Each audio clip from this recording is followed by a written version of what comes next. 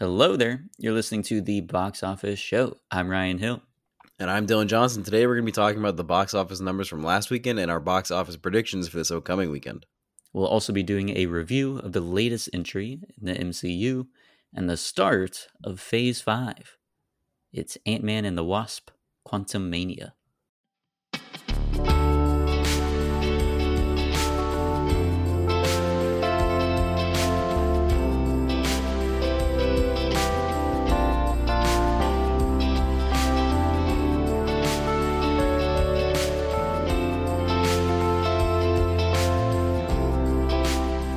Okay, let's start with some news. Warner Brothers Discovery plans to release new Lord of the Rings movies set in the world of Middle-earth, but that is all we know at this point. Dylan, what are your thoughts? Dislike. Boo. Leave it alone. Cut it off. I agree. They should leave it alone. Just invest in a new property. Create a new franchise. Invest in adaptations of Brandon Sanderson novels. There you go. Also true. That'd be a great idea. You can make a whole universe out of it. A whole cinematic universe out of Brandon Sanderson novels. You can make a whole television universe out of Brandon Sanderson novels. It'd be great. Yeah, I don't know why they're not going that route or adapting any of the other many fantasy franchises that have yet to be brought to the big screen. I mean, obviously they're doing it because it's a huge franchise and well known, but they just like guarantee numbers. They don't like to take risks. That's true, but again, it's like this may bring some people into theaters, but it's still going to require you to have a quality piece of film. And yeah, very true. If as we've seen from Rings of Power, how that wasn't a direct adaptation of a book. They were sort of building off of the world that was established, but they had to create a new story line, really, and fill in the gaps of what Tolkien had created. It was not as popular or well received as those original movies. Did you watch it, Ryan? No. Did you? Me neither. No. I love how we were both, when we did our Lord of the Rings episode, we were both like so hyped and in the world. We're like, yeah, you know what? We may give it a try. We may watch Rings of Power just to be in the world some more.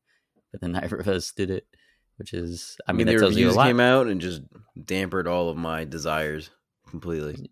Yeah, mine too. And House of the Dragon was going on at the same time. So, oh yeah, I need to finish had a better fantasy alternative.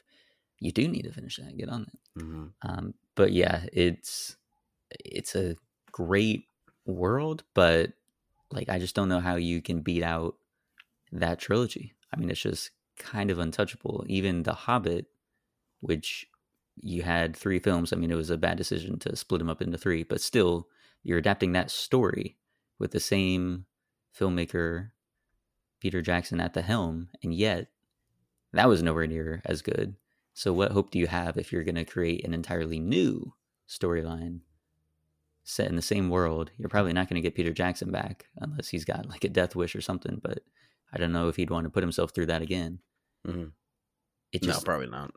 It just seems like one of those things where it's like, oh, what's a franchise we have that we haven't put out a movie for in a while? Oh, Lord of the Rings, let's go with that. Yeah. But it's like... They gave up on Harry Potter, and they're like, I guess we can pick up Lord of the Rings again. Well, they're desperately trying to figure out what they can do to get the main cast, the OG3, back and do a Harry Potter sequel. Because, yeah, the prequel thing is done. But they're going to have to try and navigate bringing them back. But then also dealing with how do we fit J.K. Rowling into it with all the controversy going on with her. Just probably not. Probably just don't. Well, that's what I'm anticipating too. But I mean, she was the screenwriter for those Fantastic Beasts films. She was. And she was dog shit at it. Absolutely. So she'll like, will she be smart enough to be like, okay, I will not be involved in any creative sense with the sequel films. I'll just, maybe she gets a producer role or maybe she steps back entirely. But yeah, that'll be something they have to work out. Although, of course, Warner Brothers, no stranger to controversy with their creatives and trying to continue with franchises. It's funny that came back because came up today. Because yesterday I was watching like a 15-minute YouTube video about those Harry Potter prequels and why J.K. Rowling was so dog shit at writing them. Mm-hmm. And then that tied into the Star Wars prequels and how George Lucas didn't give up control and sought to complete those throughout. And it's been known pretty well that George Lucas is not the greatest at writing like movies. Yeah, he's a great idea man for Yeah. sure, but In terms of like in polishing out a terms of the screenplay, writing, yeah, he's it's like not the scene to adept. scene writing, yeah, like Mm-hmm. lines of dialogue, that sort of stuff, building up tension and stakes within a scene. It's just Mm-hmm. he's not there. But overall, like crafting a world, I mean, He can do it. So obviously can J.K. Rowling. the greatest of all time, yeah, and So it was her an as interesting well. So comparison to see. it is, it is. So yeah, she might need to take that route of like with the Star Wars sequels, they'll just pass it off to a new batch of creatives, and then hopefully they'll be smarter than what they did with the Star Wars sequels and Oh man, I would hope have so. a plan from the beginning of the trilogy Mm-hmm. instead of just figuring out as they go. Yeah. But I mean, yeah, it's Warner Brothers. They got Lord of the Rings, so they're tapping into that franchise, and then it's Harry Potter, and I'm sure sometime soon they're gonna try and make it happen. Probably. Going back to Lord of the Rings, have you heard Carlos and Issa's story about how they watched Lord of the Rings? And they fell asleep, or they walked in like 30 minutes late. What was it? Both. It was All the above. they walked into Return of the King like an hour late. Hadn't seen the first two movies. Hadn't seen the first hour of Return of the King. Carlos fell asleep, and then Issa just didn't get it, and so they weren't moved by the ending of the whole series. She watched the entire finale of Lord of the Rings and just didn't get it and didn't care because she didn't watch the first two movies and Carlos was just asleep. I just don't understand why. I don't understand why either. Like, there was no reason you didn't have to go in and see it, especially if it's an hour late. Like, what are you doing at that point? What film ever do you go in an hour late, but let alone the end of a trilogy that you know is very good and also is like intended to be seen as a whole? Like, it's not three separate films. It's like it is just one big story. Yeah. It's about time they actually watched it start to finish properly. For real. We'll make that happen. Oh, I'm going to go see Casablanca in 2 days. I forgot. They're showing that in theaters. Oh my gosh. Are you going to come?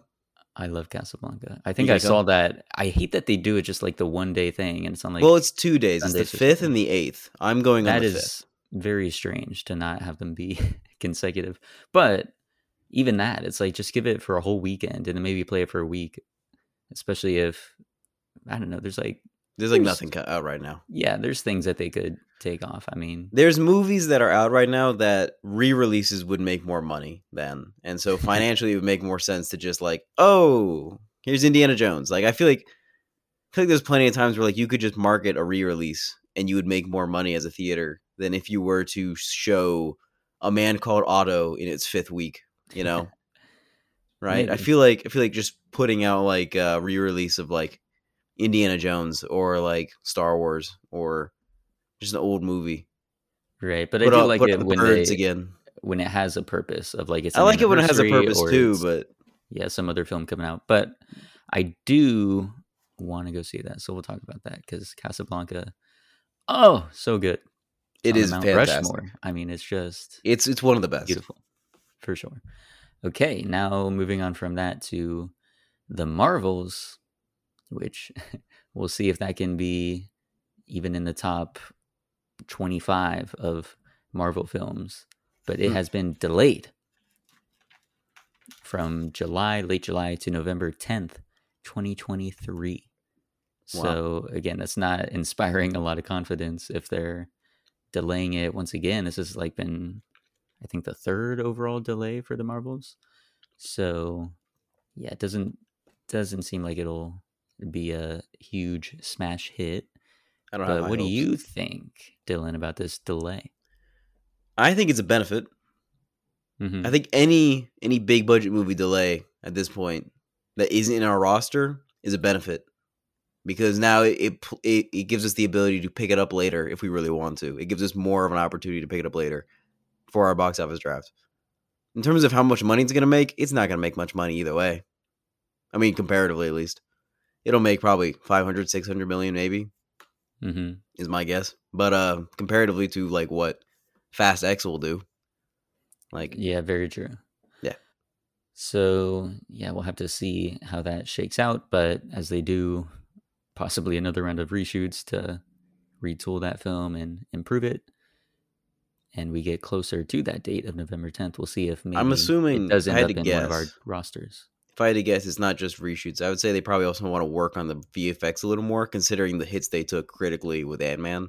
That too, which would They're be probably, wise. yeah, putting in a little extra money to tool it out to make it look as good as possible. Because they've taken hits on Thor, on Ant-Man, on a couple of the TV shows. Like, put in the time, man. Very true. Very true. Okay, after that, Succession, one of your beloved shows, it is ending with season 4, the upcoming season. So sad. I mean, the trailer is incredible, and I'm so pumped. I am so pumped for it to start. I will be watching it as it comes out. I swear to God, this is one of the, now that it's the final season, biggest hype of the year, television-wise, for sure. Biggest hype. It's this. It's Ted Lasso season 3, and then I think if Barry comes back this year, probably Barry. Other than that, everything else is trash, garbage. Don't care about it. I am so pumped for Succession. I mean, season 3, the ending. Oh my God, Ryan! It is fantastic. It is. Mm-hmm. It is Shakespearean and hilarious, and oh my God, just so perfect. You need to start watching it so you can watch season 4 as it comes out. I will. Now that it's the final season, I will be able to fully go through it. Yes. So that was always the plan, is whenever it finishes out, that's when I'll start my watch so that I can line it up with when the finale airs. I can watch it in real time, and then we'll do a show on it. It's about time. As promised. We'll get that Succession episode. I mean, it's just so much fun. I'm going to start rewatching it too, honestly, in preparation. I really should, because I don't remember much. It's been a long time since I watched it. Well, there you go. God. No better time than now. So good. And then finally, last bit of news, Mandalorian Season 3 has just premiered. Did you know that, Dylan? And did you watch I did know it, and I did not watch it yet. I'm up to date on The Last of Us, and I'm going to keep up to date on The Mandalorian, but I haven't been watching The Last of Us the day they premiere. I've been like behind a little bit, so I'll watch it a few days after it comes out, or I'll watch Mandalorian a few days after it comes out. I might watch Mandalorian after we record this, after I make dinner. But I'll keep up with it. I am hyped a little for Mandalorian. Not as much as The Last of Us, which is very, very good. I'm very excited for the next episode. Very, very good. Nice. Yeah, that's what else is going on TV-wise? Not much. That's it, really. Yeah, not much. That's what's a Mandalorian. I will say. What's that? I will say, TV-wise, HBO is having a renaissance. They are fucking killing it. My God. They are HBO Max is now just a delight once again. Mm-hmm. They are back at it again. I mean, for a while, for years, it was just Game of Thrones, right? Yeah. That was it. Because they had that era of, like, what was it? It was Boardwalk Empire, The Wire, Sopranos, Deadwood, shows like that. And then Game of Thrones came on, and they took over their HBO TV game. Like, everybody tuned in to HBO to watch Game of Thrones. They didn't really need much else. And then Game of Thrones ended. And there was like a year where HBO didn't have jack shit. And now they have Barry, Succession, the House of the Dragon, The Last of Us. Euphoria, White Lotus. Oh my God. Just fucking killing it. They really are. Right back at the top of the game. Ooh. You can't beat HBO in terms of TV programming. You just fucking can't. You can't. Westworld came out a while ago. True. It's not good anymore, but yeah, but when that first season out, is amazing. I got Alexa to watch the first season of Westworld. Did she like it? She loved it. There you go. It was great. She has no interest in watching the other. No, she has no interest in watching it because I told her it wasn't good. She said, if it's not as good as the first season, I don't want to watch anymore. And I said, then don't watch anymore. Mm-hmm. The first season is self-contained. It's a story and it ends. Yeah. I mean, it's definitely one where you can just watch that and then unplug from the rest of it and you lose nothing. And then honestly, I mean, at that point, since they don't finish the entire series, you would just get left on like whatever cliffhanger they had for season 4. So it's better to leave on season 1 now. Speaking of finishing off the seasons, I mean, Succession season 4, going back to that real quick, I'm nervous because it was Nervous. not the original plan for season 4 to be the finale, and I think the creator Jesse Armstrong was like, I think we could finish it up this time. So it's his decision to end it now, which is respectable. But the way season 3 ended, it didn't seem like they were gearing up for this to be the final season. Mm. Like, it didn't seem like that's what they were setting up. So they have to cover a lot of ground in 10 episodes to get to where they left off in season 3 to a legitimate, satisfying conclusion at the end of season 4. It can be done, but it's going to be tricky. I'm very excited though. Yeah, I'm sure they'll be able to pull it off. If Oh they yeah. decided this is where it needs to end, then they'll figure out a way to make it all tie together, hopefully. Yeah. But They've we'll won too definitely, many awards now. You know, their shelves are getting a little wary from all the awards they're holding. it's getting heavy from, all the Yeah. gold sitting on those shelves. So they said, you know So, what, throw in the yeah. towel. So, We'll make man, I'm a, worried about this shelf falling down. I guess we should stop it now. If we go too far, I'm gonna have to build a second shelf. I don't really want to do that. so yeah, we'll see how it all wraps up. Although it is a better problem, I think, to have like too much stuff that you got to fit into 10 episodes than to have nothing at all. And then you're just Yeah, making filler. it's It's definitely better better to to call it quits on a show early than to try and extend it longer. that I would too. say. I mean, look at Breaking Bad. Could definitely have gone on for 7 or 8 seasons if they really wanted it to, or like Gravity Falls could have gone on a lot longer. I mean, yeah, it seems Just choosing to every wrap up a show early has always been a good call in the past. it's true. Yeah, like season 3 to 5 is like the sweet spot of bidding farewell to a show and making I sure agree. that it remains high quality. I But agree. okay, let us now move into a discussion of the box office. We're going to do our box office breakdown for February 24th to 26th. Ant-Man and the Wasp: Quantumania in its second weekend made 32 million. It made 106 million in its opening. We weren't able to report on that last week, but that is in fact what it made. So it did get 3 digits in its opening, which was good. However, this second weekend drop was steep. Oh yeah, 70%. that's horrible. It is. So it's the officially the biggest drop in the MCU. Now, do keep in mind, a lot of the Phase 4 films have been dropping at like 68%. Mm-hmm. No Way Home, Doctor Strange. I think Black Panther didn't fall under that, but I think Thor did. So a lot of these recent outings have been pretty major drops because Marvel's Yeah, front loaded. for sure. However, These are pretty steep. those were films that opened at 253 million, 180 million, 170 million. This opened at 106 million, and it had a bigger drop than those. Yeah, not That good. that is a big issue. And it's now at 370 million worldwide.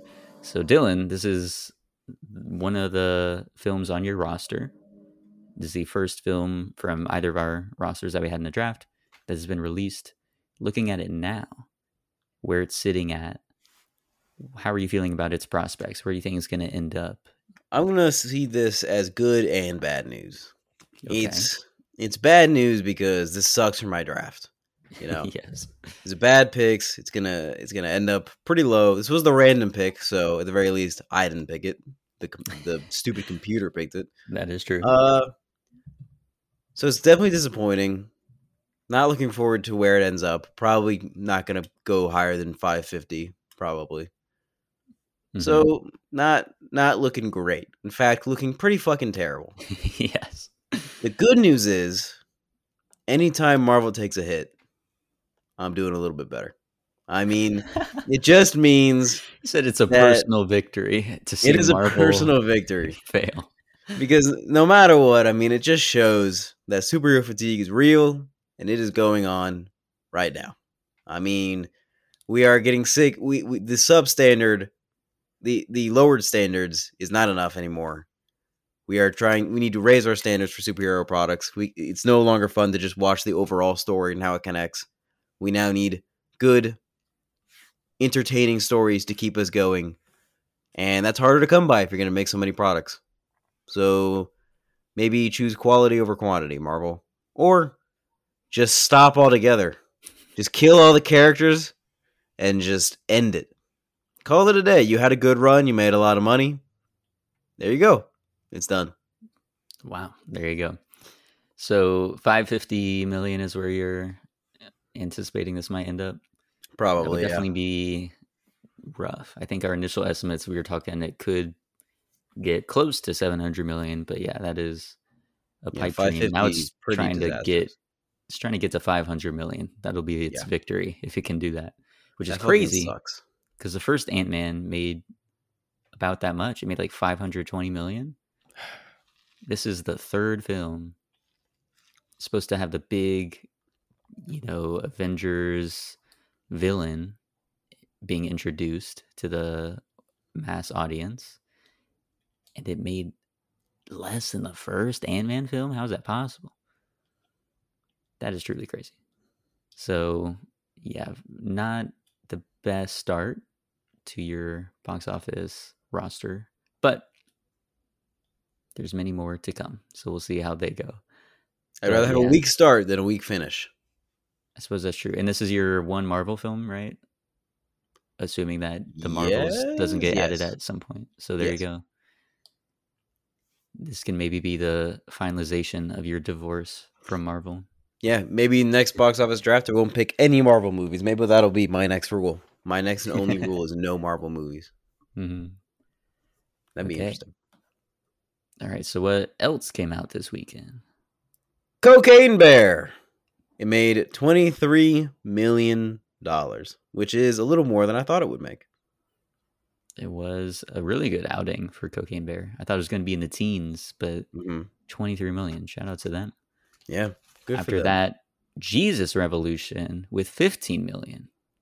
Also a big solid debut for this film out of nowhere. Good for them. And then somehow, still in the top 4, Avatar: The Way of Water, 4.8 million.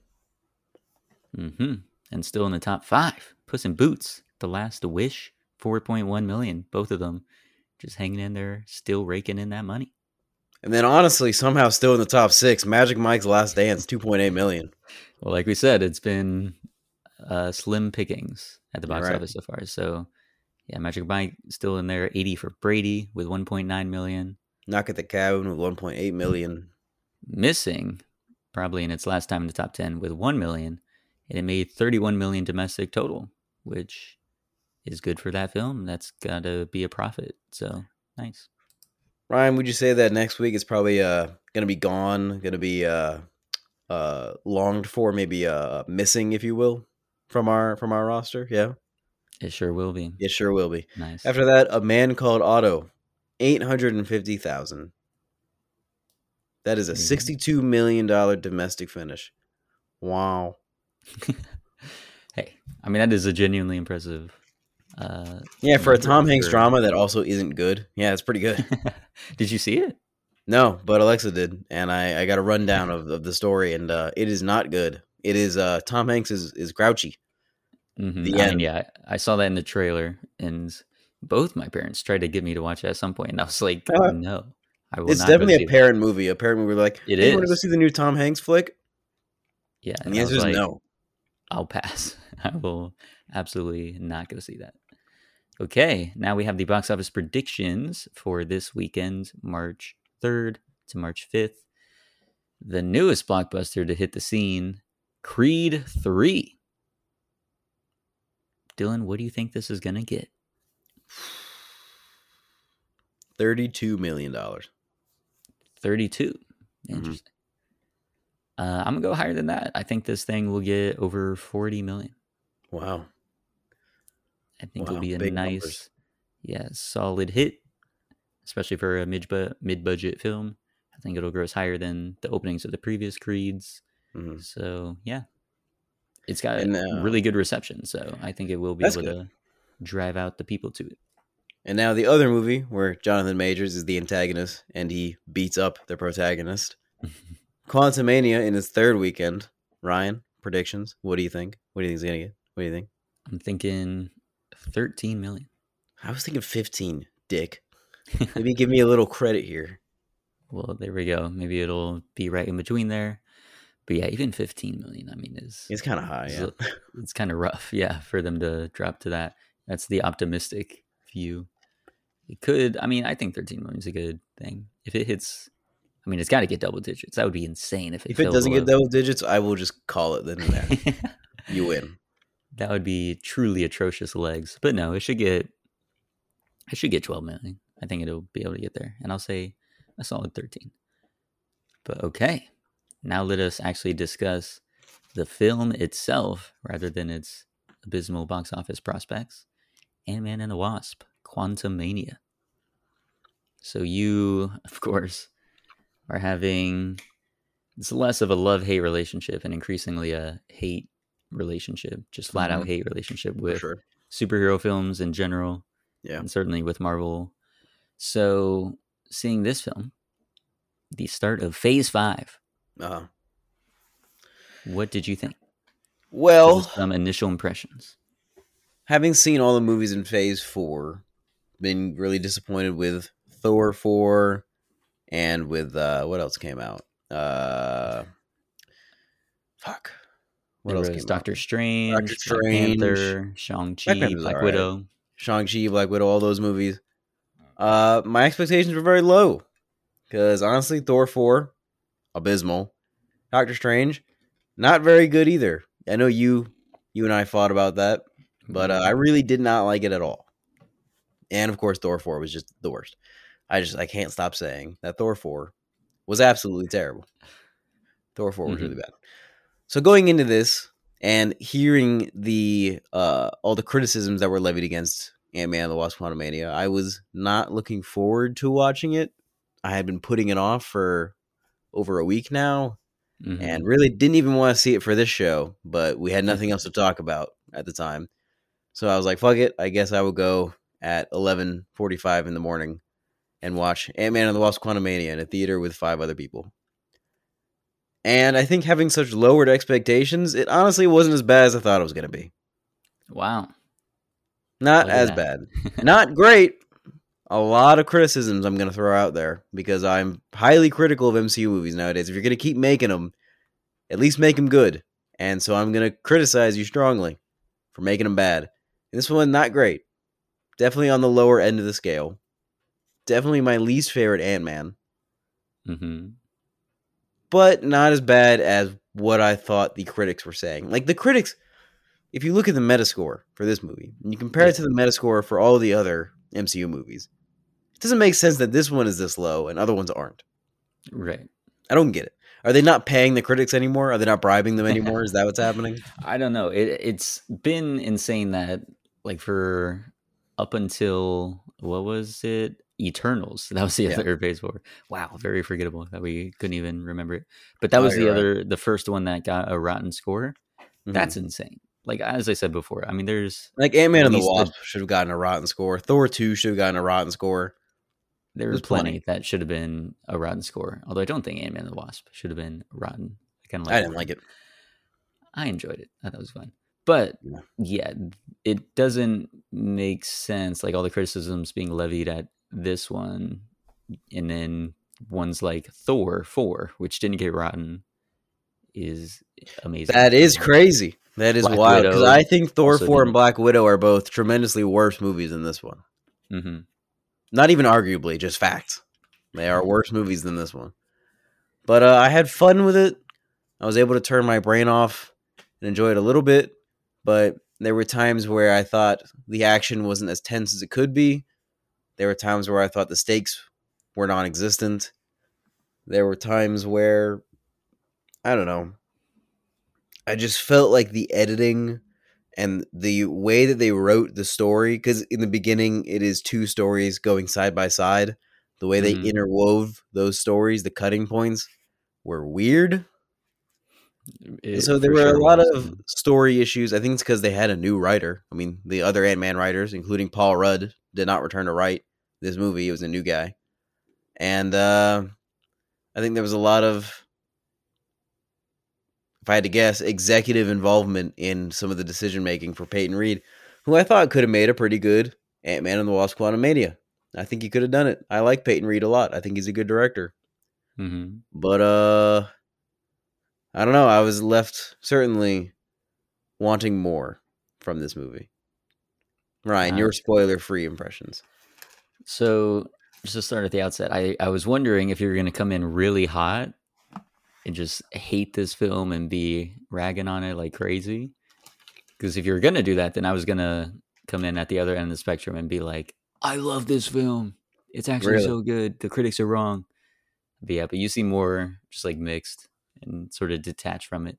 It Mhm. doesn't seem like you want to go on a huge crazy rant. So I'll match that energy because my true opinions are actually I do think it's bad. But Well, you were gonna lie and say it was great if I came in hot. yes, I was gonna be like, no, Why? you're wrong. Because I thought it'd make for good content if we were Fuck the just content. You can't just lie. at each other's throats. Obviously, I What would would you say have that. said to defend the movie? Obviously, at the end, I would have came out with it and been like, "No, I actually think it sucks." For You my know what? Fuck it. rating, This movie I was would have, terrible. Worst MCU movie. This movie's horrible. Ryan, your take. I would have built it up and then at the rating give my true score. But how I was gonna go through it. Well, if you if you highlight all the criticisms, I'll try and highlight all the things that are slightly Well, good about it, I want or to talk about the things that are have slightly somewhat good that because are there were forgiving. things that I observed that I thought, okay, Well, let's talk like, about it. Here's a big plus: Paul okay. Rudd. He's Oh great. yeah, he fucking carried this movie. He absolutely His did. He's so shoulders must be hurting from how heavy this movie was for him to carry. I know he's so charming, so endearing, so likable. This character of Scott Lang that he's been able to inhabit for each of these three films, it's just enjoyable. It Yeah, is almost like 10 years now. he's got that touch. That is also crazy. But yeah, a whole Ant-Man trilogy, and he's been far and away the best part of it. Oh, A for sure. great revelation, movie star. Great casting, great performance, and even now, almost 10 years later, he's still carrying this film. Like, absolutely wonderful. Mm-hmm. Another plus, and I guess we're going into spoiler territory now. Okay. So if you haven't seen it yet, go in. Well, I don't think I'd actually recommend it. I don't think Dylan will either. So I guess wait until Disney Plus, Yeah, just or wait till Disney Plus. don't see it Don't at even all. give me numbers for my box office draft. I don't care. Don't go see it. Wait for Disney Plus. But yeah, my overall impressions are, as I said, it's not It's a just great mid. film, and I don't want to be Slightly lower than mid.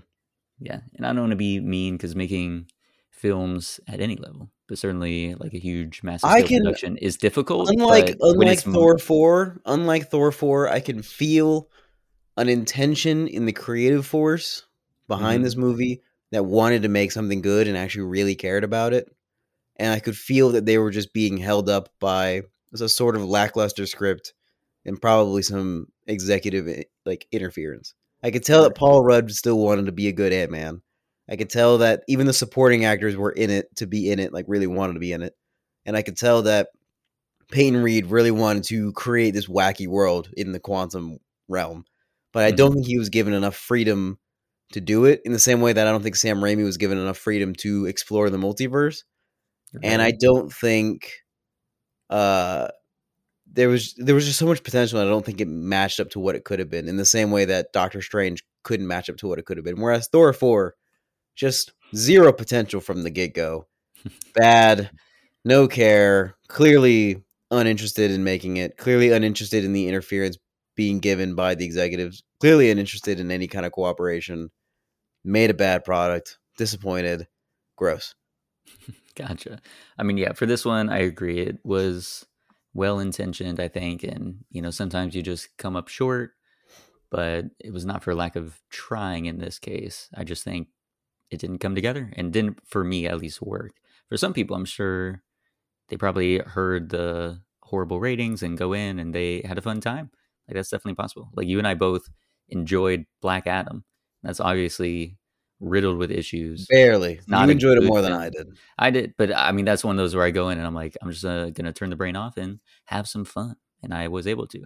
For this film, it didn't quite work for me. I could see like they wanted to create that experience. I'm sure some people were able to get that out of it, but I think a little too many issues, and sadly, it wasn't able to reach the same heights that Ant-Man and Ant-Man the Wasp did in terms of enjoyability. I agree. So another talking about, some of the positives, right? Lead off with what is good about it. I think in the quantum realm, they had a lot of interesting and inventive world building. Like that was Yeah. where I could see a lot of the care, and also a lot of the major influences Hmm. certainly with Star Wars. I mean, from a lot of Oh, the yeah. costuming to the whole like Mos Eisley Cantina type thing when they go to the Yeah. bar. Like all that stuff was clearly a lot of love was being poured into it, and it was legitimately interesting. Like that sci-fi element of it was Yeah. working for me. My problem was that they skated the surface of it and didn't Hmm. go deeper into the world itself because they were so focused on pushing through this very exposition-y plot so that we could introduce Kang. Right. And that's majorly disappointing because there's so many interesting things. The moving and living buildings, I think Hmm. that's very fascinating. The amoeba creatures that are flying around, I think that's interesting. And they just skate the surface with it. It's like if in Avatar they cut it by an hour, and then the things they chose to cut were Jake Sully like exploring the world and interacting with the environment, and Hmm. only did the plot of the Navi getting killed. Like, that's all I thought the whole time. Was I was like, I would care more about the visual, even if visual effects were not as amazing as Avatar. I'd care more about the visual effects and the special effects creatures in the world if they spend more time exploring it. Hmm. But I no, agree. Kang was too much of a focus. I think they should have added. It was a short movie, right? It was only 2 hours. It was. They could have added 20 minutes of them, like discovering new things in the world and asking questions and interacting and falling in love with the quantum world. So when you get that final battle, it was also very short. It takes place over one day, right? Pretty I much, believe. Yeah, pretty much. which is ridiculous. That they spend literally just one day in the quantum world, meet all the characters, start a revolution, and free the quantum world from 30 years of tyranny. Hmm. And it's like you could have spread it out a little more. Give it like a week at least, where they can interact with the world, fall in love with the quantum world, and then be interested in fighting for it. Right. I would not be on board with that recommendation Really? because even though it was a 2 hour movie, it felt so long. Like it was kind of brutal towards the end there. And also, which as you know, I don't really fall asleep to movies at all, especially not in theaters, but I could Mm. feel my eyes getting tired What time of as day we did were you getting watch into. this? It wasn't even that late. I mean, it was in the Damn. evening, but it wasn't like a late showing. Like I've gone to showings where it's like 11 p.m. or something like that, and it was a 2.5 hour movie. Like I remember for Nightmare Alley, I did that. Mm. For I think one of the I'm surprised you avatars, didn't it fall was like a asleep to 9 Nightmare o'clock. Alley. Like, as interesting as Nightmare Alley is visually, I Dude, I mean, was very compelled by that film, so I was locked in. oh, For I this shouldn't have read the film, book. yeah, that sucks. It sucks that you didn't end up liking it as much I do like it, as I did. but the book is just so fucking good. And you could, like, the book is short enough where you could adapt it to a screenplay pretty one to one Mm. and not I make have any to changes. And they made pretty drastic changes, and it just made it not as good. Dang, I'll have to read that book then and see, It's just because if so it's fucking good. even a It's, step up over that film, then wow, I think the thing I'll that be makes it good fascinated. is there's perspective changes. It's not all from his perspective. Mm, That gotcha. makes it more exciting. But at any rate, yeah, I saw it. I think it was like just a 7 p.m. showing, and again, it's only the 2 hours, so it's it's like there's no reason why I should have been very tired. Although that week I was very busy and so exhausted, but even still, you would expect a film that's as attempting to be as vibrant and visually dazzling and But everything's if, going if on at you're gonna once that it end would keep me in. if you're gonna end the film on a big battle between Kang's forces and the entire quantum world, you have to spend some time engaging with the culture of the quantum world. In the same way that you watch Black Panther, it ends with a big battle between all the different tribes. You at least explore the tribes and the culture as a whole throughout the movie, so Hmm. you can engage with and care about the characters who are fighting. I didn't really give a shit about the quantum world characters when Me they were neither. fighting. Not at all. I didn't care that the one guy died. I didn't care that they were all risking their lives. There was zero stakes there, and I was like, you can't end on a big battle if I don't give a shit about the characters. Very true. Also, the like only person that died was the headcanon guy, Yeah, and that was for like everyone. Like all of Ant-Man's group, that crew, yeah. everyone goes out Talk about unscathed. beating Kang pretty fucking easily. I know that was the other major issue was like, okay, we're building up the big bad here, and Ant-Man, he's able to beat him up. Actually, not even Ant-Man, the ants, just the The ants, ants they do were it, able to do just it. the ants. And then Ant Man. gives him like, well, Ant-Man rocks his shit he rocks Ant-Man's shit at the end, and then Hope comes and blasts him like 5 times, and then he hits the thing and dies. Yeah, And it's which like, is come on. also kind of absurd. So we'll get to that, the whole like final battle thing. But in the lead up to it, honestly, I don't know if it because padding the length even more. I don't Maybe know if I would have been on board with it. cutting boring exposition then, or repetitive exposition to get that time in. Maybe, yeah, they would have to have done a fundamental overhaul of like what they were spending time on because there Yeah, were a lot of there's like exposition dumps, but yeah, exploring that like quantum realm world of the resistance fighters. I'm not sure how much more that would have been intriguing to me. I think Kang was a bad call for the villain I would agree. It just they fundamentally don't seem to because they mesh spend well. so much time just building up Kang as a character, and that takes so much time out of the story. Well, but here's also the like most ludicrous part about that. They kill off this Kang. And Yeah, so twice now we've had Kang introduced and it's some variant and then we get rid of him. So what is the point? We're building up this investment in a particular version of Kang and then he gets killed off. And so yeah. it's Which just version not of like Kang are we supposed to care about? Are we supposed to be afraid of all the Kangs together? yeah, like which one is gonna because certainly it's not gonna be like a horde of Kangs that we're fighting in Kang Dynasty. There has to be one particular one that we latch onto when we've been given two that are then discarded in the same project that they're introduced in. So it's like Yeah, why did we spend all this time in Ant-Man and the Wasp Quantumania building up a Kang that easily gets dealt with and then also that whole like hour that we spend learning about him and his time in the quantum realm and him it's just speaking useless to now. Scott, like all of that is just All that wiped setup is away. done Yeah, like the because he's personal dead. connections that Kang had is now wiped away. Yeah. And again, they're trying to build up the idea of Kang and Kang being a conqueror. But when we have, You could do that a lot quicker. You don't need to yeah, spend this much time building up this one particular Kang just to kill him. exactly. That And being then said, though, the flashbacks of Janet talking to Jonathan Majors and that whole dynamic between them, I did like those scenes. that is legitimately good. That was going to be one of the moments that I highlighted in my pro Ant-Man stance. I would have been like, Yeah, that is legitimately good it stuff. was Like that good. is good drama. Those are great actors just sitting there in the quantum realm, just going at it, just like performing, just They were, discussing yeah, their Jonathan lives and Majors. figuring things out. And I was like, yes, that is what we need. As silly as a lot of the Kang stuff ended up being, Jonathan Majors did kill it.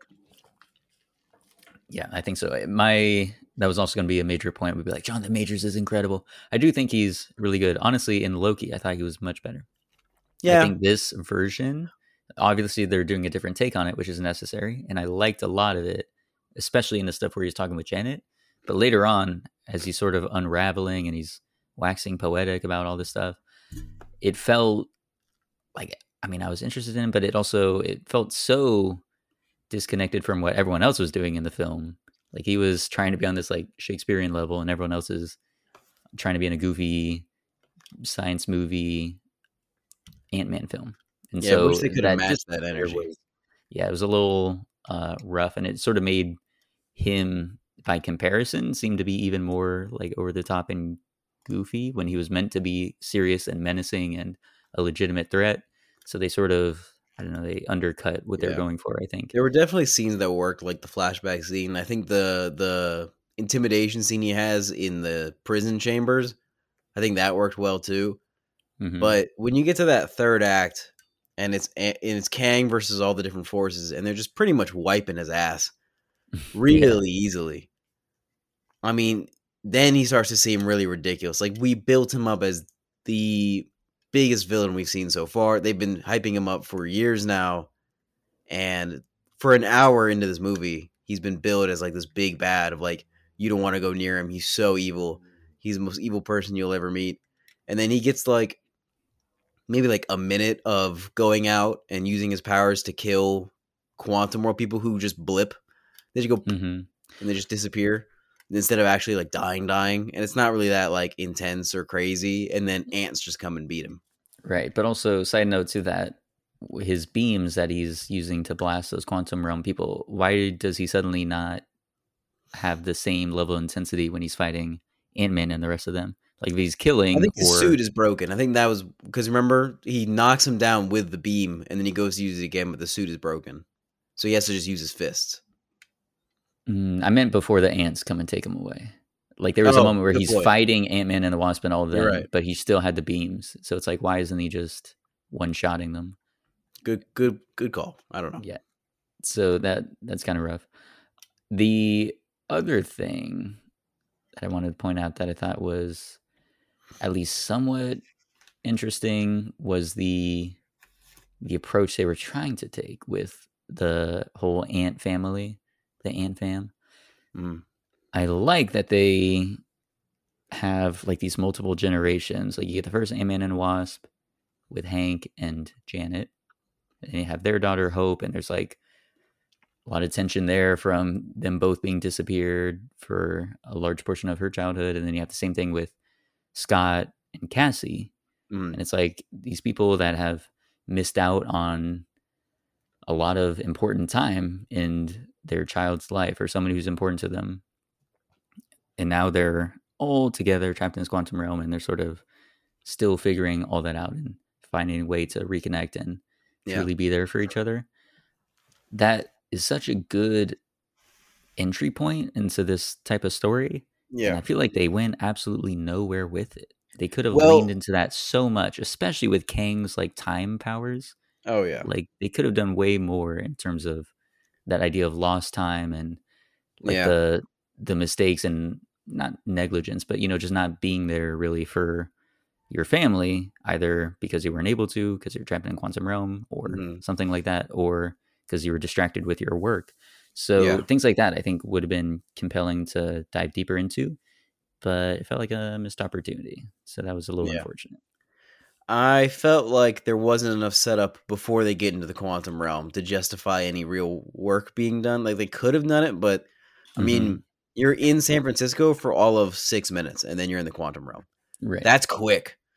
I was shocked by how quick. They have a scene where Scott Lang is walking and then does his book tour, and then he goes and he gets Cassie out of jail, and then they eat a pizza, and then they go downstairs and go into the quantum realm. And I'm like, whoa, that was fast. Whoa, I was expecting like a 20, 30-minute setup of them being in San Francisco, setting up all of the character arcs, which is the responsible thing to do, and then creating that inciting action of them going to the quantum realm, and then all of those character arcs get to continue now that there's an inciting action to incite change in them as people, which is, good writing. Storytelling 101, yeah. It's the proper way to do things, but I mean, if you want to try something new, go for it. It didn't work this time. It just didn't. Here's the other problem with that, though. You need to have the character arcs. Like, you do need to, spend that time at the beginning, give us the ordinary world. And then you got to carry them through the rest of the movie, and there was nothing there. There needs to be an arc. Like, there needs to be change. Yeah. Whereas they say... Scott was the only one who had a glimpse of a character arc, and it was him, like, trying to let go of Cassie and let her make choices to help people, and, like, growing as a person who wants to help people instead of... I don't know. I don't even know what they're trying to do, because they had the bit of him it doesn't work. Like, I don't know what the arc was meant to be, because there's none. Because there's a bit of him like, oh, he's not doing anything now that the Avengers are done. He's just kind of floating around as Ant-Man. And then there's Cassie being like, you need to help people, and you need to be willing to be that Avenger again. But it's like, I don't disagree with Scott. He says, I need to get you out of here. That's priority number one. You're an untrained civilian in this clearly hostile environment. I need to get you out because I care about you. And she's like, no, we need to stay and fight. And at that point, they know nothing about this culture, this world, this civilization. They haven't built any of that into it. So she really has no argument to stand on other than they're people and they need help. Right. Yeah, 100% agree with you there the responsible thing for Scott to do is to get Cassie out of there at all costs. Yeah. And not it's the same thing as like something they don't know about. Like, they don't know who those people are, as you said. They don't know. It's the same argument as in Spider-Man No Way Home, where it's like Spider-Man doesn't know any of the consequences. But they're like, ignore the consequences. Somebody needs your help, and that's your job as a superhero. And it's like, no, don't ignore the consequences. Don't do that. It doesn't matter if they need your help. You need to think about the consequences first. That's what the major flaw of being a superhero is that you want to help at all costs, but sometimes you can't. And that's the Hmm. flaw they have to address and then try to overcome. But you don't overcome it. You just fuck up. Yeah, that is And then the everything magically works out your way. And that's the flaw of MCU so far right, exactly. in That is these later films. the most egregious part of A No Way lack of Home. stakes, a lack of deliberation, internal deliberation from the hero's standpoint to actually critically think about the situation they're in. And instead, they just be the hero and go guns a blazing into the fire, regardless of the consequences. But then they come out unscathed, so there's really no stakes anyway. Yeah, exactly. The whole bit there of like what Cassie was trying to do of being like, hey, there's more work to be done. You need to still be stepping up. Which, by the way, I mean, the man can rest. I mean, there's no He Avengers did, level yeah. threat In that's the happening. in the room where they're eating the pizza, and he's like, "Yeah, I did save all your lives, by the way, and brought you all back from literally being dead because they're shitting on him for writing a book." I'm like, "Yeah, he Yeah, fucking did do that. He saved all three of your lives, like, and billions, trillions of other lives, all like exactly. with a team, like, nearly died doing it.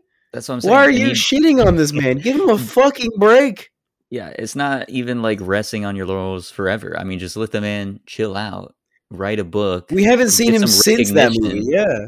Yeah, so he Let him have a can Baskin Robbins cake, for God's sake. Give him a fucking break. exactly. So let him just chill out. And it's weird that Cassie is trying to be like, "Oh, you're not stepping enough. You're not doing enough." Now, if they had gone into a long thing of him literally doing nothing, like Thor in Infinity or in Endgame, where he's just like sitting Yeah. on the couch playing video games and doing nothing with his life, then you Mhm. can make that argument of like, you're not even doing anything. Could you at least like do something? Like you're Ant Man. You got to get up Right. and try and help people. They could have given him an arc that way, but Exactly. no, he was like a legit hero. He was just taking a break, wrote a book. We know nothing else of that in between time, and they're shitting on him. Yeah. I couldn't It's believe it. weird. And they're saying, yeah, because it's not like he was ever turning away or like turning a blind eye to Yeah, anyone. And again, the way when they're in the quantum realm and she's framing it as that, it's like, again, you're like these people may need assistance in fighting against Kang, but also clearly Kang is an extremely dangerous person. The yeah. goal is to get out and survive without letting Kang escape the quantum realm. Like that is priority number one. Like, yes, you want to help, but trying You to know what? help could end up doing much more damage to them and Yeah. also to yourselves and also You to know what? everyone if Kang You gets know out. what? You know what would have been a good conflict for Scott What's is that? if he is scared to be Ant Man again because he's worried about because he sees Tony Stark die, and he sees all these Mm, other people die in battle, and he's worried about dying and having Cassie be left alone again because she keeps getting left alone so often. That would have been an interesting character, and it could have gone along with Janet suffering from the trauma of having left her family alone. And they could have connected over that, and now you could have exactly. threaded that in somewhere. You Yeah, could have fucking made a good fucking movie. and it would tie in with everything that's going on in terms of like sacrifice and what is being a hero and whatnot, and the split duties of trying to be a caretaker for your family and being there You know for what I'm them, getting sick and of, then Ryan? also what's that? I'm getting sick of reviewing these MCU movies. And then part of our reviews is that we sit down As for we an hour rewrite and them we rewrite them better to be in, better. in like Yeah, an hour and a half. yeah, it is I'm crazy getting how many sick of times it. that's happened. It's pretty easy. And like we're not even like We're sure not we're even not trying. actually Like this we're not even is really trying. Like we're this not is on this is a game. We're just this is coming just in and like, oh, spitballing. taking what they give and then like giving them like moderate, mild feedback, and it's already miles better. Yeah, absolutely. And that's But upsetting to do. And upsetting to it's just why would I give so much energy to this Marvel Cinematic Universe when they are giving no energy back? You have all these below the line workers who are putting everything into these movies, who are working so hard to set up the lighting, to do all of the camera work, to set up all the rigging, to design all the sets and all the props, do all the special effects work. You have all these people working so hard, and the above the line workers and the executives don't have the goddamn common decency to try to make a good movie. And that pisses me off. I hear you. I agree. They made an attempt and it did not work, but maybe we're just built different, Dylan. We can just We come fucking in. are. Maybe Kevin Feige needs to just bring us on to be like story We need to analysts. be the next James Take a Gunn. pass of each draft when it gets submitted, and we'll be like, yeah, there's no arc here. Turns out Scott needs an arc. He's the main character. We need to have growth. Let's try that again. We just give him our notes. So yeah, I'll be James with Gunn, that, and then you'll be the other guy that goes, maybe not that, maybe something else. exactly. And then you check my wildness, and then we create something good for the Marvel Universe. Kevin Feige, hire us now. You need Do us. it. Go back through all of our MCU review episodes of the last year and listen to them, Kevin. And listen to us do a better job than your writing staff. Come on, man. It's just, I remember there was a quote that Kevin Feige said once. He said he didn't want to hire people who were fans of, like, big fans of Marvel Comics because he didn't want the comics to get in the way of good storytelling. Mm-hmm. And I'm like, okay, so if you're not going to care about the comics, and clearly the writers don't give a shit about good storytelling, who the fuck are you hiring? True. Rick and Morty writers, apparently. You might as well hire people who care about the comics if you're going to not give a shit about the story. Jesus Christ. Yeah, makes ridiculous. Sense. But yeah, to finish off that point that you were bringing up, the whole idea of him at the end about to sacrifice himself and staying in the quantum realm, again, that becomes much more potent if we have the character arc built around his fear of being a hero again, being pushed by his daughter to be that hero because he's capable of doing it. He should bear that responsibility, even if it means she might not be able to see him anymore, but she'd be proud of having him as a father, even if he has to make that ultimate sacrifice. And then in the end, he does it, and he has to be like, well, I don't have to win. We just both have to lose. And then he destroys it, and then he's stuck. That would have been a much better line. Like, it was already a good line, but it would have been an even much better line. Exactly. If it had true weight set it up with him saying, like, I don't want to lose. I don't want to lose. Because if I lose, you would lose me. Oh, my God. We're writing this movie right now, Ryan. I know. So, yeah, again, a lot of missed opportunities. And they had the, like, bare bones of it there. They had Cassie being that sort of, like, activist daughter, wanting Scott to step up and be more of a hero. They had that line at the end of, like, we just both have to lose. But, yeah, if they just gave more oomph to all of that, if they tied it all together in a stronger arc, with much more consequence, that's actually lasting. That's another thing is, like, Scott and Hope are left in the quantum realm, and then a minute later the portal just opens and then they're fine, and it's like, oh, okay, so it wasn't a loss at all either. Like, you just you flipped out one, you killed him, and then you got back to the home world, so you won. So that was another, I don't know, just complete undercutting of what they could have been building up to be something legitimately compelling and satisfying and emotional, but alas, it didn't happen. It didn't fucking happen. Just as we're wrapping up here, any other final thoughts? I wanted to bring up MODOK. Yeah, thoughts on MODOK? You thought about that? Positive or negative? Definitely a negative. Really? Yes, a major negative. I was going to be, and I was like, this might be the tell if I'm like hardcore positive on MODOK, if I was going to do the pro Ant-Man stance, if you were truly against it and hating on it. But no, my true opinion is that MODOK just does not work. It's just a big whiff, swing and a miss. I'll be honest, though. I don't love it, but if you think about trying to actually do a live action MODOK and really trying to make it work, if they try to take it seriously, it would just still be ridiculous. I don't disagree, but I think you have to have MODOK himself be legitimately, like, trying to be a legitimate villain, and the other characters can spot the ridiculous in there, but MODOK can't also be, like, self-aware about how absurd he is. I didn't like the issue. He's just like, I'm a dick. Yeah, that whole thing. I'm a dick. Like, come on. I can't stop being a dick. And then also talking about character arcs, MODOK is the only character that has an arc, and it's a terrible arc because she says, you don't have to be a dick. And then he says, oh, okay. And then in the next scene goes and stops Kang. I had a thought when she said that, and I was like, it'd be really funny if he, like, attacked Kang and was like, I'm not a dick. And then he fucking did it. And I was like, Jesus fucking Christ. What's even worse is that, I mean, I guess you could say he kind of went crazy turning into that thing and being MODOK for so long. But the whole end where he's just like, Scott, you and I were brothers, and like it's played for comic relief, just kind of ruins his fucking character from the first movie. Makes him Right. more ridiculous. And I'm like, he was actually a good villain in the first movie. Like, I thought he did a good job. I thought the character was well written enough. Mm-hmm. They were good foils of one another. And for him to like have this weird moment where he just comes back and has this weird dialogue with him and with Hank, I don't know, didn't work. Yeah, it I did feel not work. like perhaps if they made MODOK more of a threat, I think it's not a terrible idea to make it Darren Cross. But Mm-hmm. if you made him more of a real threat and you made him more threatening and you made him actually kill people and you made him kill people that Scott cared about and made him really scary and then gave him a normal ending instead of a childish one. Yeah.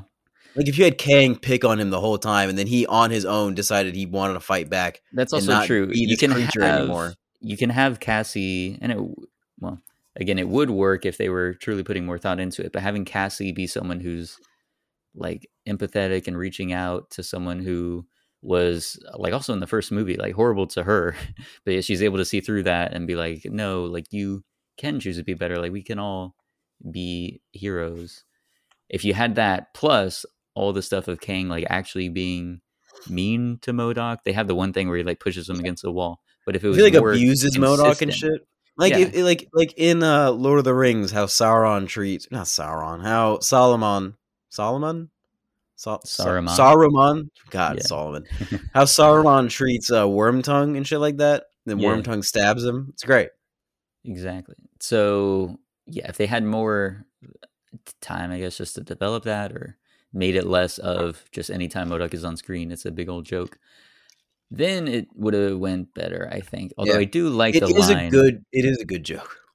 I do like the line at the end when he's dying and he's like, I'm glad I could go out as an Avenger. And then Paul Rudd's just staring at him. It's like, well, sure, buddy, sure. I did think that was funny. But Yeah, it has as a moments. I do like how they build him up as so intense. Every single time he makes another appearance on screen and he has like the mask on, they do build him up to be a very intense villain. And then he lifts it up and they always go, holy shit, yeah. what the fuck happened to you? Mm-hmm. Yeah. Overall Yeah, though, it's I hard to think it make was MODOK a tough work fight. live action. It's hard. Yeah. And I think the attempt was there. It's like everything else in this movie it was a good try, bad execution, a little more effort and a little more thought put into it, and it could have worked. I think Darren Cross as MODOK could have worked if there was more work put into it, and it could have worked in the story. Yeah. They would have had to make him less an Less outright cartoonish and joke. make him Yeah. way more threatening and way more Exactly. of an obstacle to beat. Which I think is possible. It is Yeah. also as well the effect that they did to like the George Lopez Shark Boy and Lava Girl Mhm. thing. Like that effect also truly makes him look goofy. I think there's a better way to How though? Because that's how he have looks in the him. comics. Like it's fairly accurate. Well, yeah, but I think there would be a better way because they just like literally they just stretched his face. Like there would have had been a way to I don't know if better CGI to actually make like his features more pronounced because it looks like it's a screen that's over him and then he's stretched out over it. But if you had it to where his like facial features are bulging out over that uh the frame, like the frame Mhm. that's holding up his cranium, I think that would have been So a he looks little bit like better. so it It was would still be like thing, the but witch from Spirited Away, almost. yeah, like a live action version of that. Again, it would Maybe. Again, still look that just falls slightly on more goofy, thought but required. yeah, it would take a lot more The effort, I think, proportions but it would were have a been little. better. You're right. It did look like they just The stretched the proportions, screen I think that was just the issue. Is the proportions seemed so so just uniformly off. consistent, Yeah, like too consistent for a creature that's supposed to just be a giant flying face. exactly. It should have been a much bigger mouth and nose and eyes to a smaller face. Very true. Very, very true. So, yeah, any other last minute thoughts? I thought that the end credits, the imagery on the end credits, Mm-hmm. as much as I appreciate special effects people who go out there and put in the work, especially with MCU, who's so hard to work with, and it did look good. Like the movie looked good, right? Sure. I thought, like for the most part, there were some moments where it did flop, but for the most part, it was good and it worked. I think the end credit sequence of that, like just like 2D color psychedelic imagery, was way better than the rest of the movie. I fucking loved it when that started going on. They had just had like you watched all the post like all the credit sequences in all the Marvel movies because you have to get to the post credit scene. I mean, they're all like outlandish and crazy and CGI again, and this was just like 2D color blotting with like very basic font text, and I don't know, the aesthetic of it was just thrilling and pleasing, and I really enjoyed watching it, like getting to that end. And I was like, man, this is great. I really wish they had started the movie off like this to really because they don't start MCU movies with credits anymore. I don't know if they ever did. No, I mean that But if you think about was like a Spider-Man 1, 2, and 3 type thing. yeah, but if you think about that, it was such a good way to start the movie. It set the tone. It gave an overture, and it got you excited for the movie. I mean, I love those openings to those movies, those credit sequences with the webs. And I wish they did that in these Marvel movies because it's like the same thing as having a cover to a comic book. It sets the tone, and it gets you ready to read the rest of it. And I wish they did those title sequences in the beginning, and then at the very end just did the normal rolling credits, and then did one post credit scene at the very end of all of them. Right. I think that would be much better. But they want to push those exciting credits to the end. And normally I don't give a shit because normally they're normal. But these credits were fucking cool. It would have put me in such a good mood and such a good tone at the beginning of the movie if I saw that first. I would have been like, this is awesome. I'm excited. I'm pumped up. This is going to be great. It would have been a spoiler to put Corey Stoll's name in there. Sure. Because then you'd be like, I think he was in the trailer anyway, so. Was it really? They put MODOK in the trailer? Yeah, I don't think it was a surprise. MODOK for sure was obvious, and I'm pretty sure they had his face revealed too, that it was Corey Stoll. I don't remember. Anyway, it just would have set the tone better. I feel like if they had put those credit sequences in the front, they gave me 20 minutes in San Francisco setting up storylines and character arcs, they continued those through with less Kang exposition and less Kang setup, and then more exploration into the world of the Quantumverse and the everyday people of the Quantumverse, and then ended with that big battle where Kang can lose because we don't even know him that well and we don't care as much because he's just a variant, and then the people can win and we're excited for them to win because we do care about them because we know about them. It would have been a much better movie. There you go. That's my thought. Okay, thoughts on Bill Murray. Last thing. Thoughts on Bill Murray? He's barely in it, but it's worth mentioning. I liked his entrance, like the very moment he came out, and then for the rest of it, I was neutral on the rest of it. I think it was weird as well that they had his character and Janice's character be a thing. I thought that was pretty weird. And I thought that was a weird thing to have happen. Bringing that discussion up multiple times. Yeah. But I mean, overall, yeah, it's not like he was bad or anything. And I did like his. I was just surprised because I haven't seen Bill Murray like really try to act since St. Vincent, which was like 2015, I think. Everything else has just been like little bits here and there.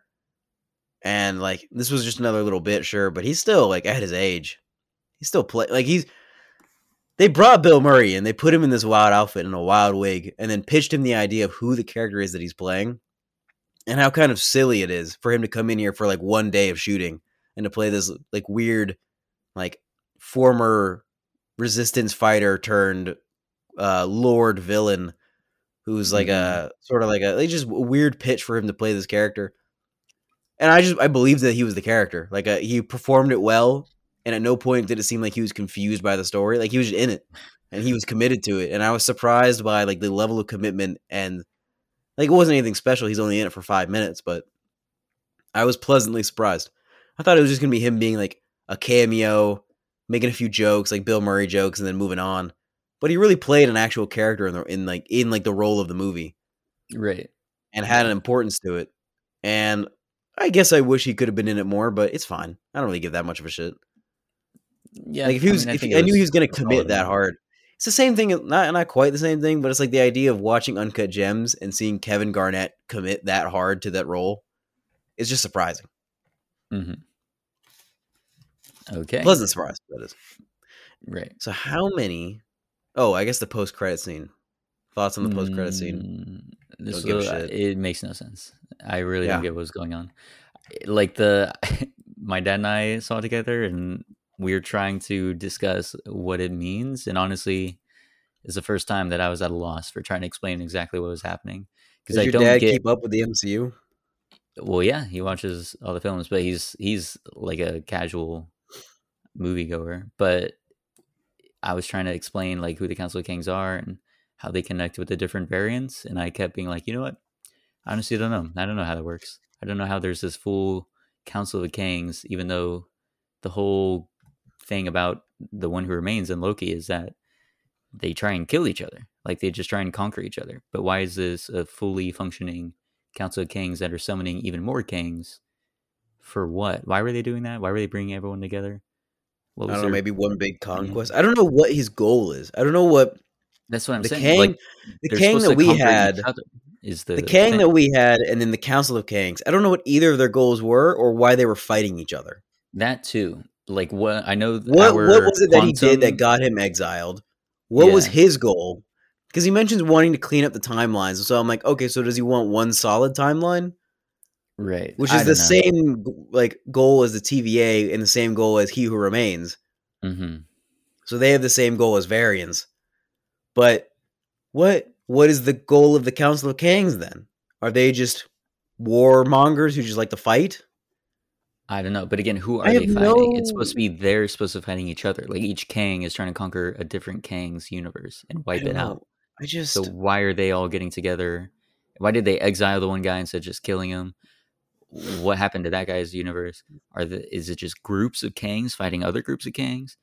I don't know. I don't I get don't it. know. I don't So understand anything about any Kang's motivations. Not even He Who Remains that much. His whole idea was that he wanted to preserve the main timeline, right? That's why he yeah, created the TVA. well that one I understand because he was saying But again, there's a then he multiversal said war. The Kangs. Go yeah, ahead. he said that there's a multiverse world. Wait till you see the Kangs.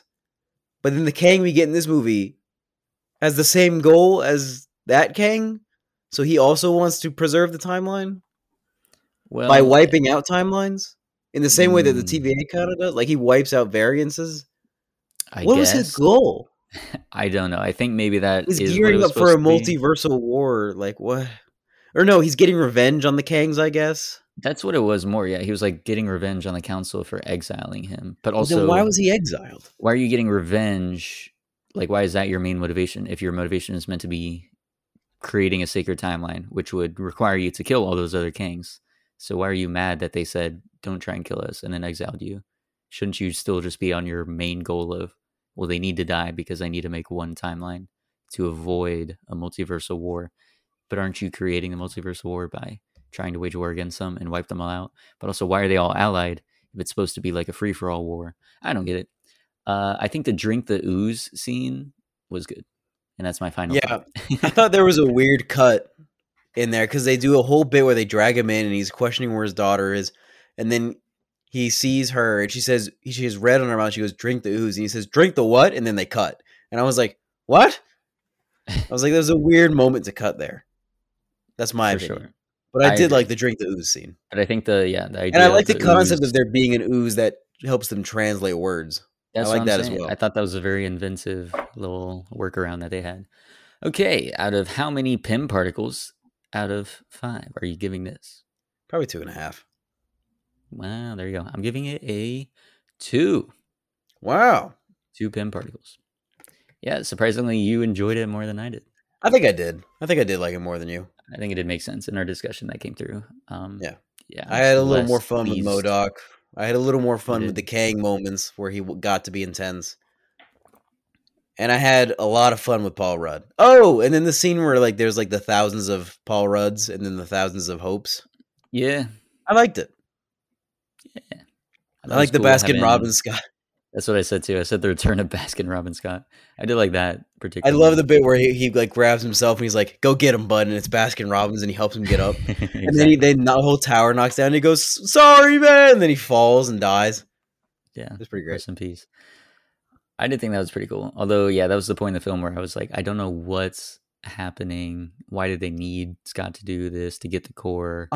Why is it I a was a timey little wimey confused, but thing? I was fine enough with the concept of it to just be okay with it existing because it looked visually cool enough.